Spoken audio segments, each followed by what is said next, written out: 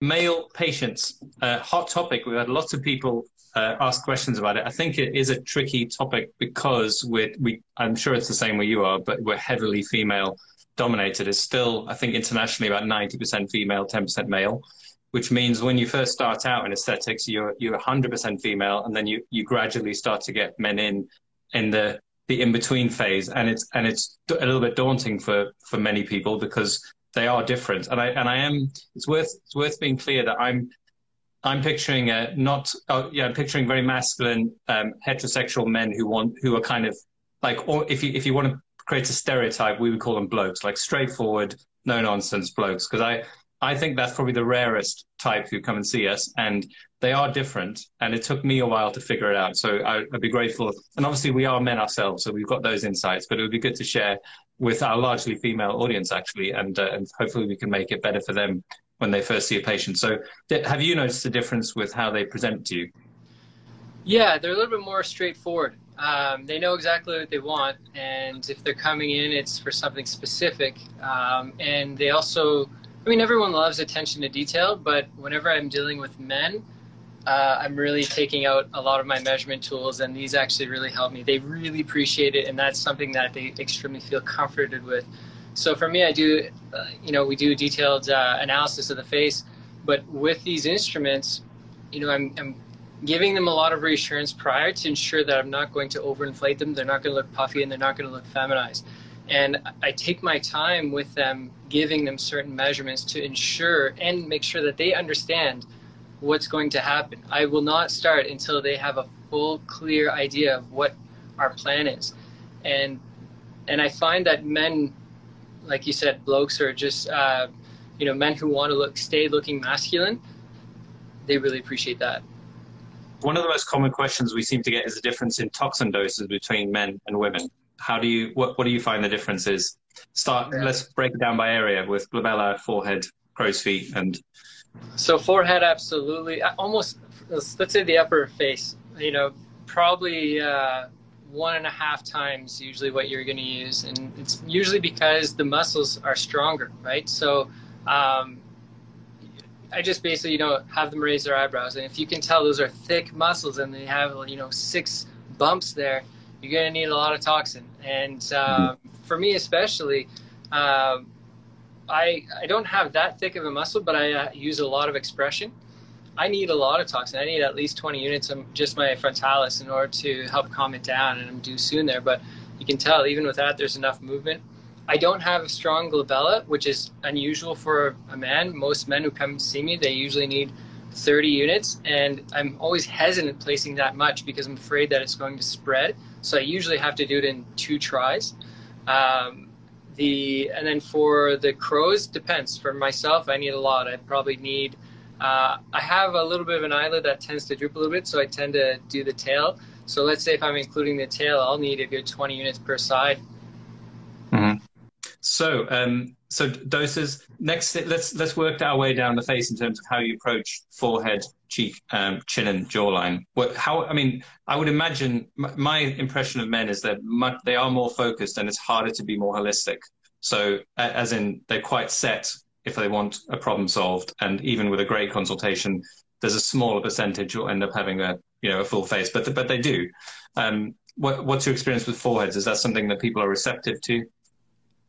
Well, with foreheads, actually, one thing that men are starting to see me a little bit more for is that indentation that's here in the forehead. And I can fill that with a cannula. I've recently switched to cannula. It is a higher risk place to inject, and we go through all the risks. But it does make a difference if you're seeing someone who's confident and knowledgeable of treating that area. It does a nice job smoothing that out. That frontal bossing that some people end up having, or the right above the corrugators, sometimes there's that bone that's a little bit more projected. And I've had clients come and see me and they said, I went to this one guy and, I'm never going there again because he scared me. He had these big bones coming out of his head, and I started noticing I had it. I'm like, well, that's the first thing I'm doing. So I filled that up right away.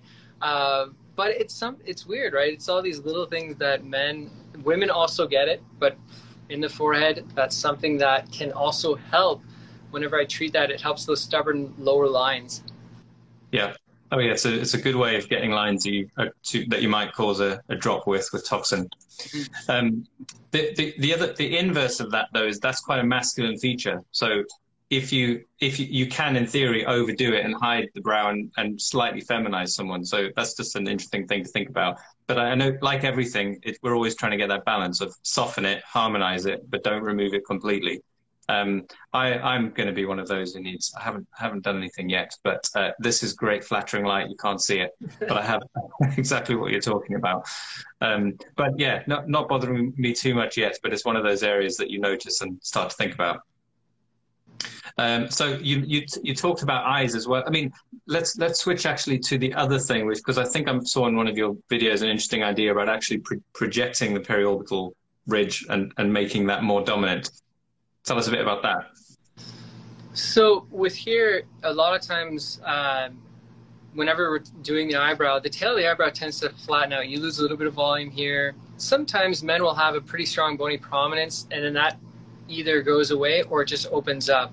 And as a result, the eyebrow tends to just kind of like involute or fall in. So what I'll try and do is I ask them to usually bring in a picture of when they were younger. And it just kind of gives me an idea of what that eyebrow looks like. If they don't have it, I'll work with it. But if they do, then I'm trying to imagine. Basically, most of the time whenever they bring it in, there's more projection here. They usually have a little bit more fat pad, or it's a bone, I'm not sure. It's likely a fat pad. But therefore, I'm confident to recreate that. And even with recreation, if it's a little bit projected, I can fan some product behind it to make a smooth transition out. And they love it. And it does a great job. And to be honest, the best outcome that I get, if someone's really on board for having this treatment and maintaining it, I actually do 6 units of toxin to each lateral eyebrow 2 weeks prior. I have them come back so it's in its most up natural position. And then I'll go ahead and do the filler. And I'll just encourage them to say, by the way, you need to upkeep this, see me every 3 months, and we'll touch that up. And it looks great.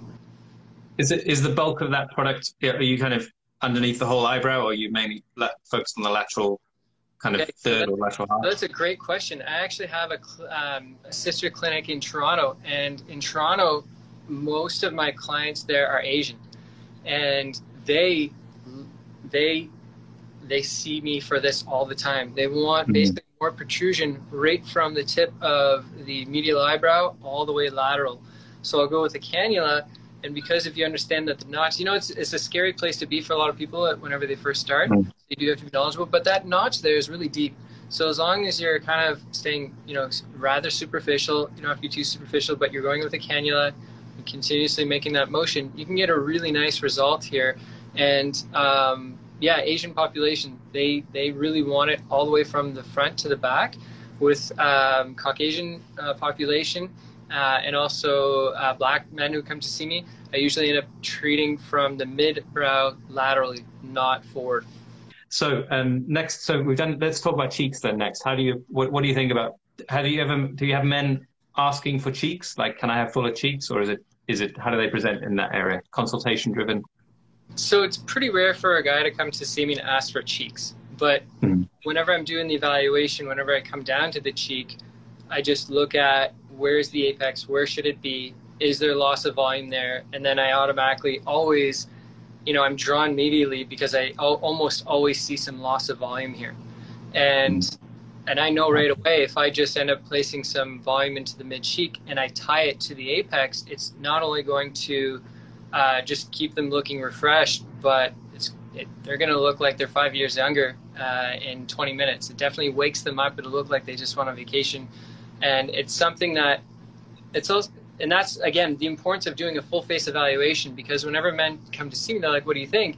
If I just look at them quickly, I say, oh, you look great. I don't think you really need anything. When you're doing the detailed evaluation, like, oh, if I really want to be picky, we can do a little drop here.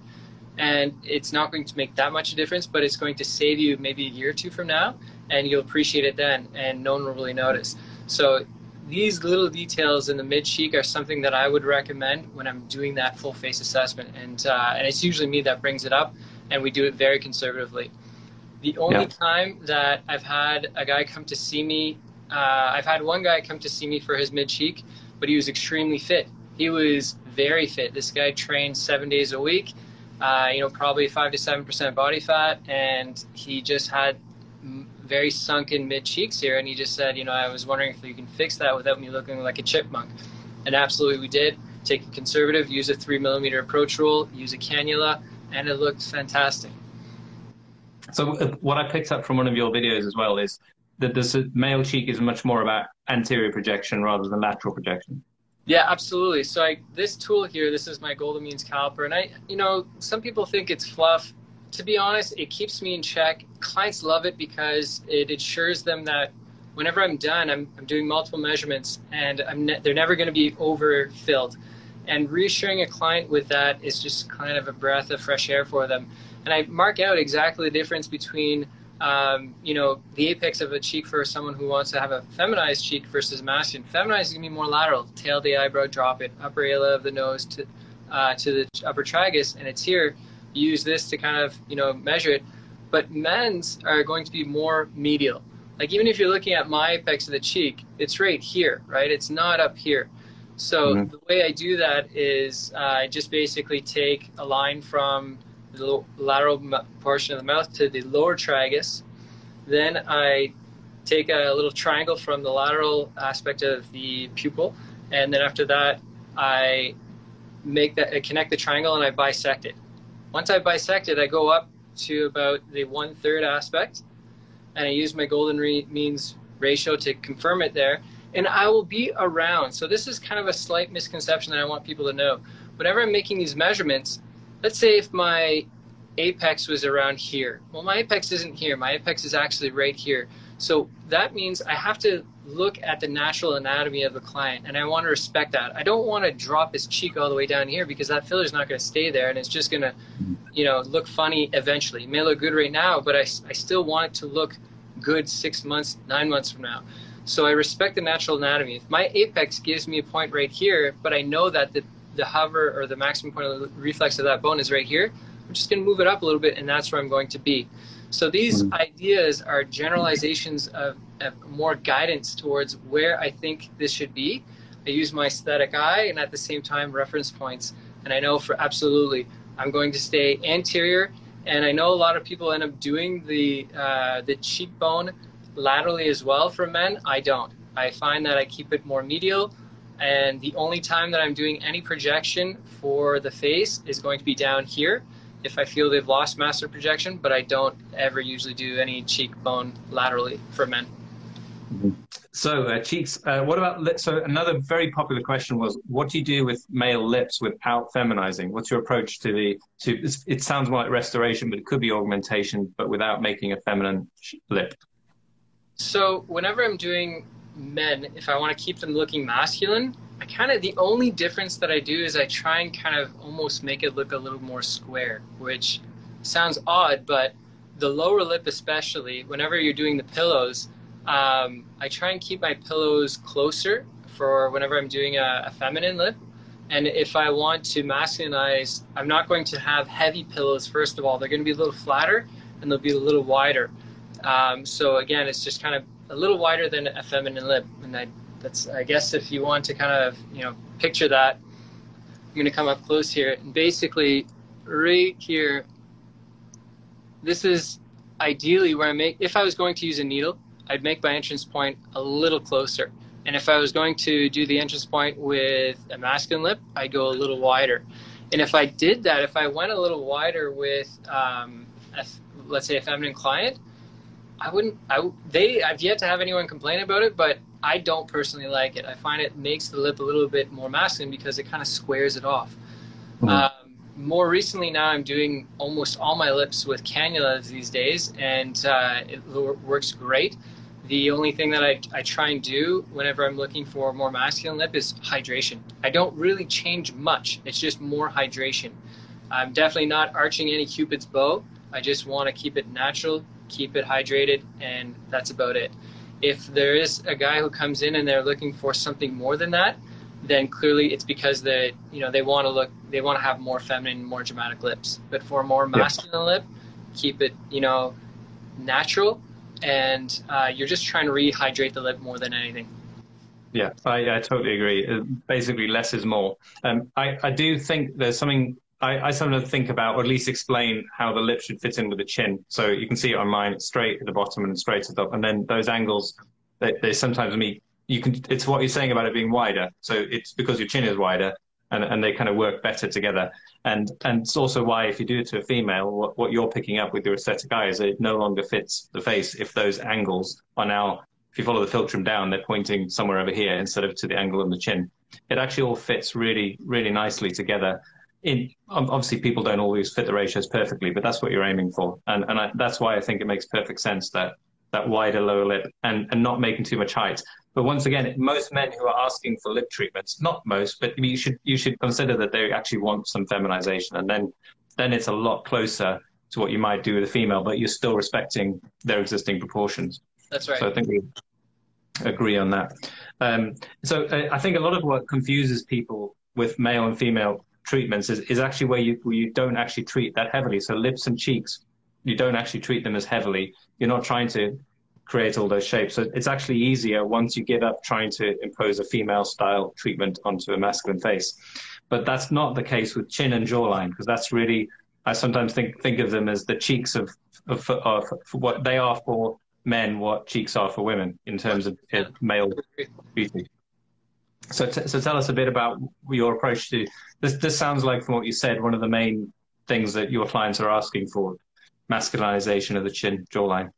Yeah, I mean, there's a protractor that I use, again, and the protractor, it's tough to do it myself here, but basically what I do is I place this on the jawline, and this idea just lets me know that you can drop really a jawline for men pretty low. You can almost go 90 degrees and it's still going to look good.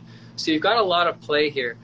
Let's say if someone has a very acute angled jaw and I want to drop that, you can drop that.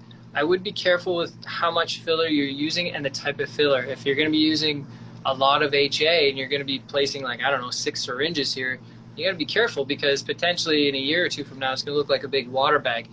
Filler here can help, but I'm switching over to a lot more Radiesse when I'm doing the jawline here, and also with a blend of, not blending it together, but I'll go in separately with Radiesse, and then after that I'll go in with maybe a stiff HA. And what that'll do is give me the best of both worlds. I'm not worried too much of having a water bag approach. I can still get that sharp definition, and at the same time, I can get the projection I need, and I can still mold it. So it's a really nice way for me to recreate a jawline. I also don't need as much filler whenever I'm using Radiesse. So, but again, it's something that I think a little bit more advanced clinicians might want to start using, because it's not really reversible. In theory, you can kind of flood it with a bunch of saline, but still it's going to be there. So you just want to make sure that you've got a few, a consistent amount of jaw lines in your pocket where you feel confident that you can do that, and then you can go ahead and use it. The difference for the jawline here, whenever I'm doing, let's say, masculine jawline and a feminine jawline, is the feminine jawline, I don't want the projection. I will place that filler where the gonial angle is, behind and below, and I'm going to hug it to try and make sure it stays around here to catch usually a small jowl that's here. Mm-hmm. Where with a masculine jawline, what I'm trying to do is I'm looking at the zygoma, and I want that jawline to reach that zygoma if I can. A lot of times when men have a little bit of weaker chin, I'll just take a straight angle and straight edge, and I'll say, hey, by the way, this is where, ideally the projection should be. If we want, we can, get as close as we need. Then, sometimes we're going to need a little bit more filler, but it gives them realistic expectations.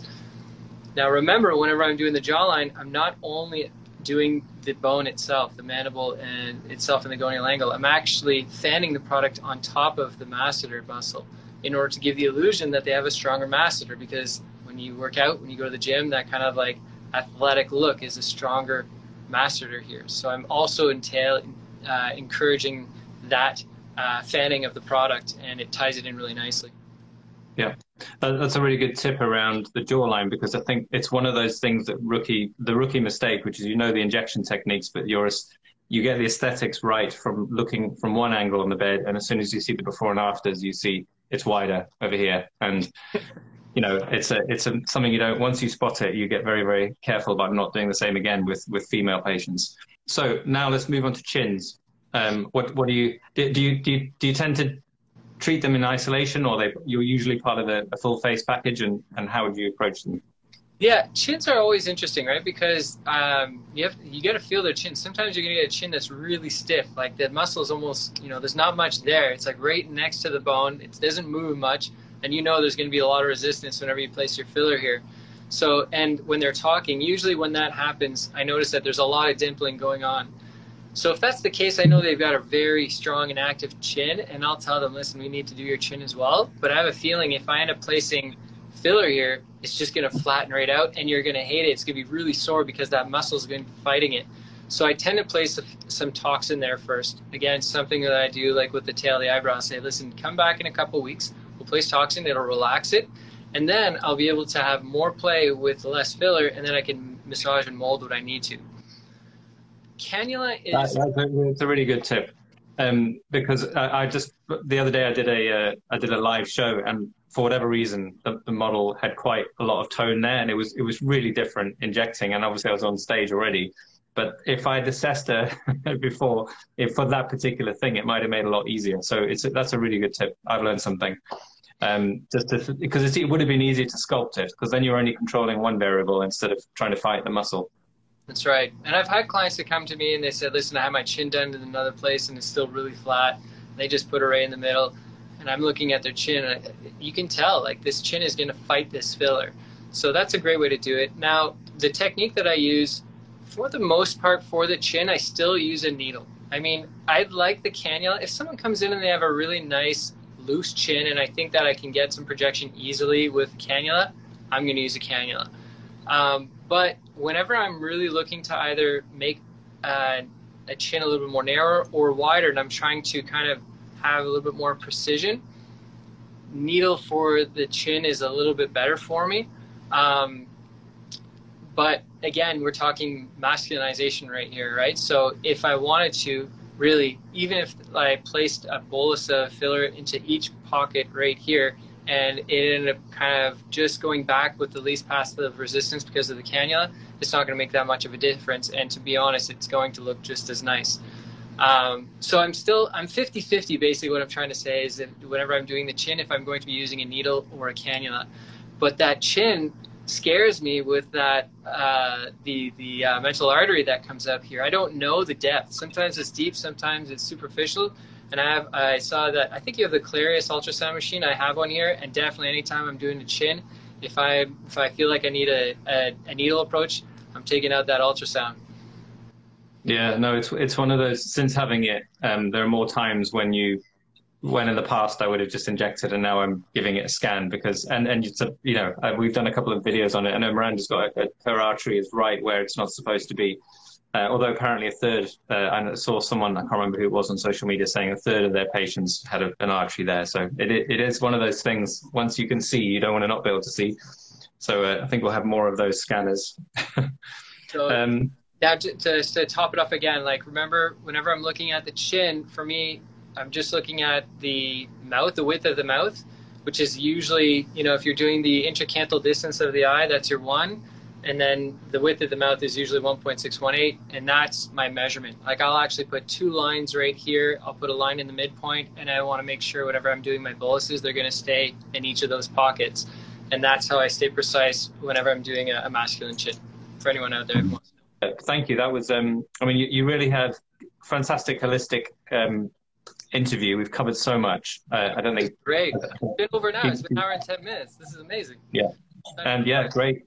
Hundreds of people staying on. So I highly recommend. Where else? Anywhere else we should keep monitoring you for content? Obviously, you've got your YouTube channel, Instagram. That probably covers it for most of us. YouTube, Instagram are the 2 main places. I am on Facebook as well, but really those are the 2 platforms that I use the most. And I appreciate everyone who's been here, and I appreciate you, Dr. Tim, I should say. And this has been amazing.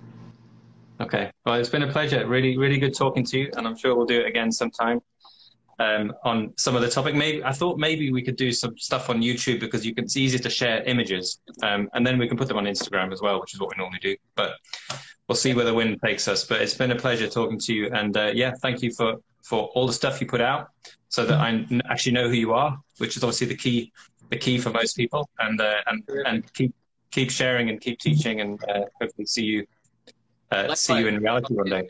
And if I'm ever in a conference down there, then I'll stop by and say hi. Absolutely, that'd be great. Okay, take care. Thank you very much, Dan. Bye-bye. Good night. Yeah.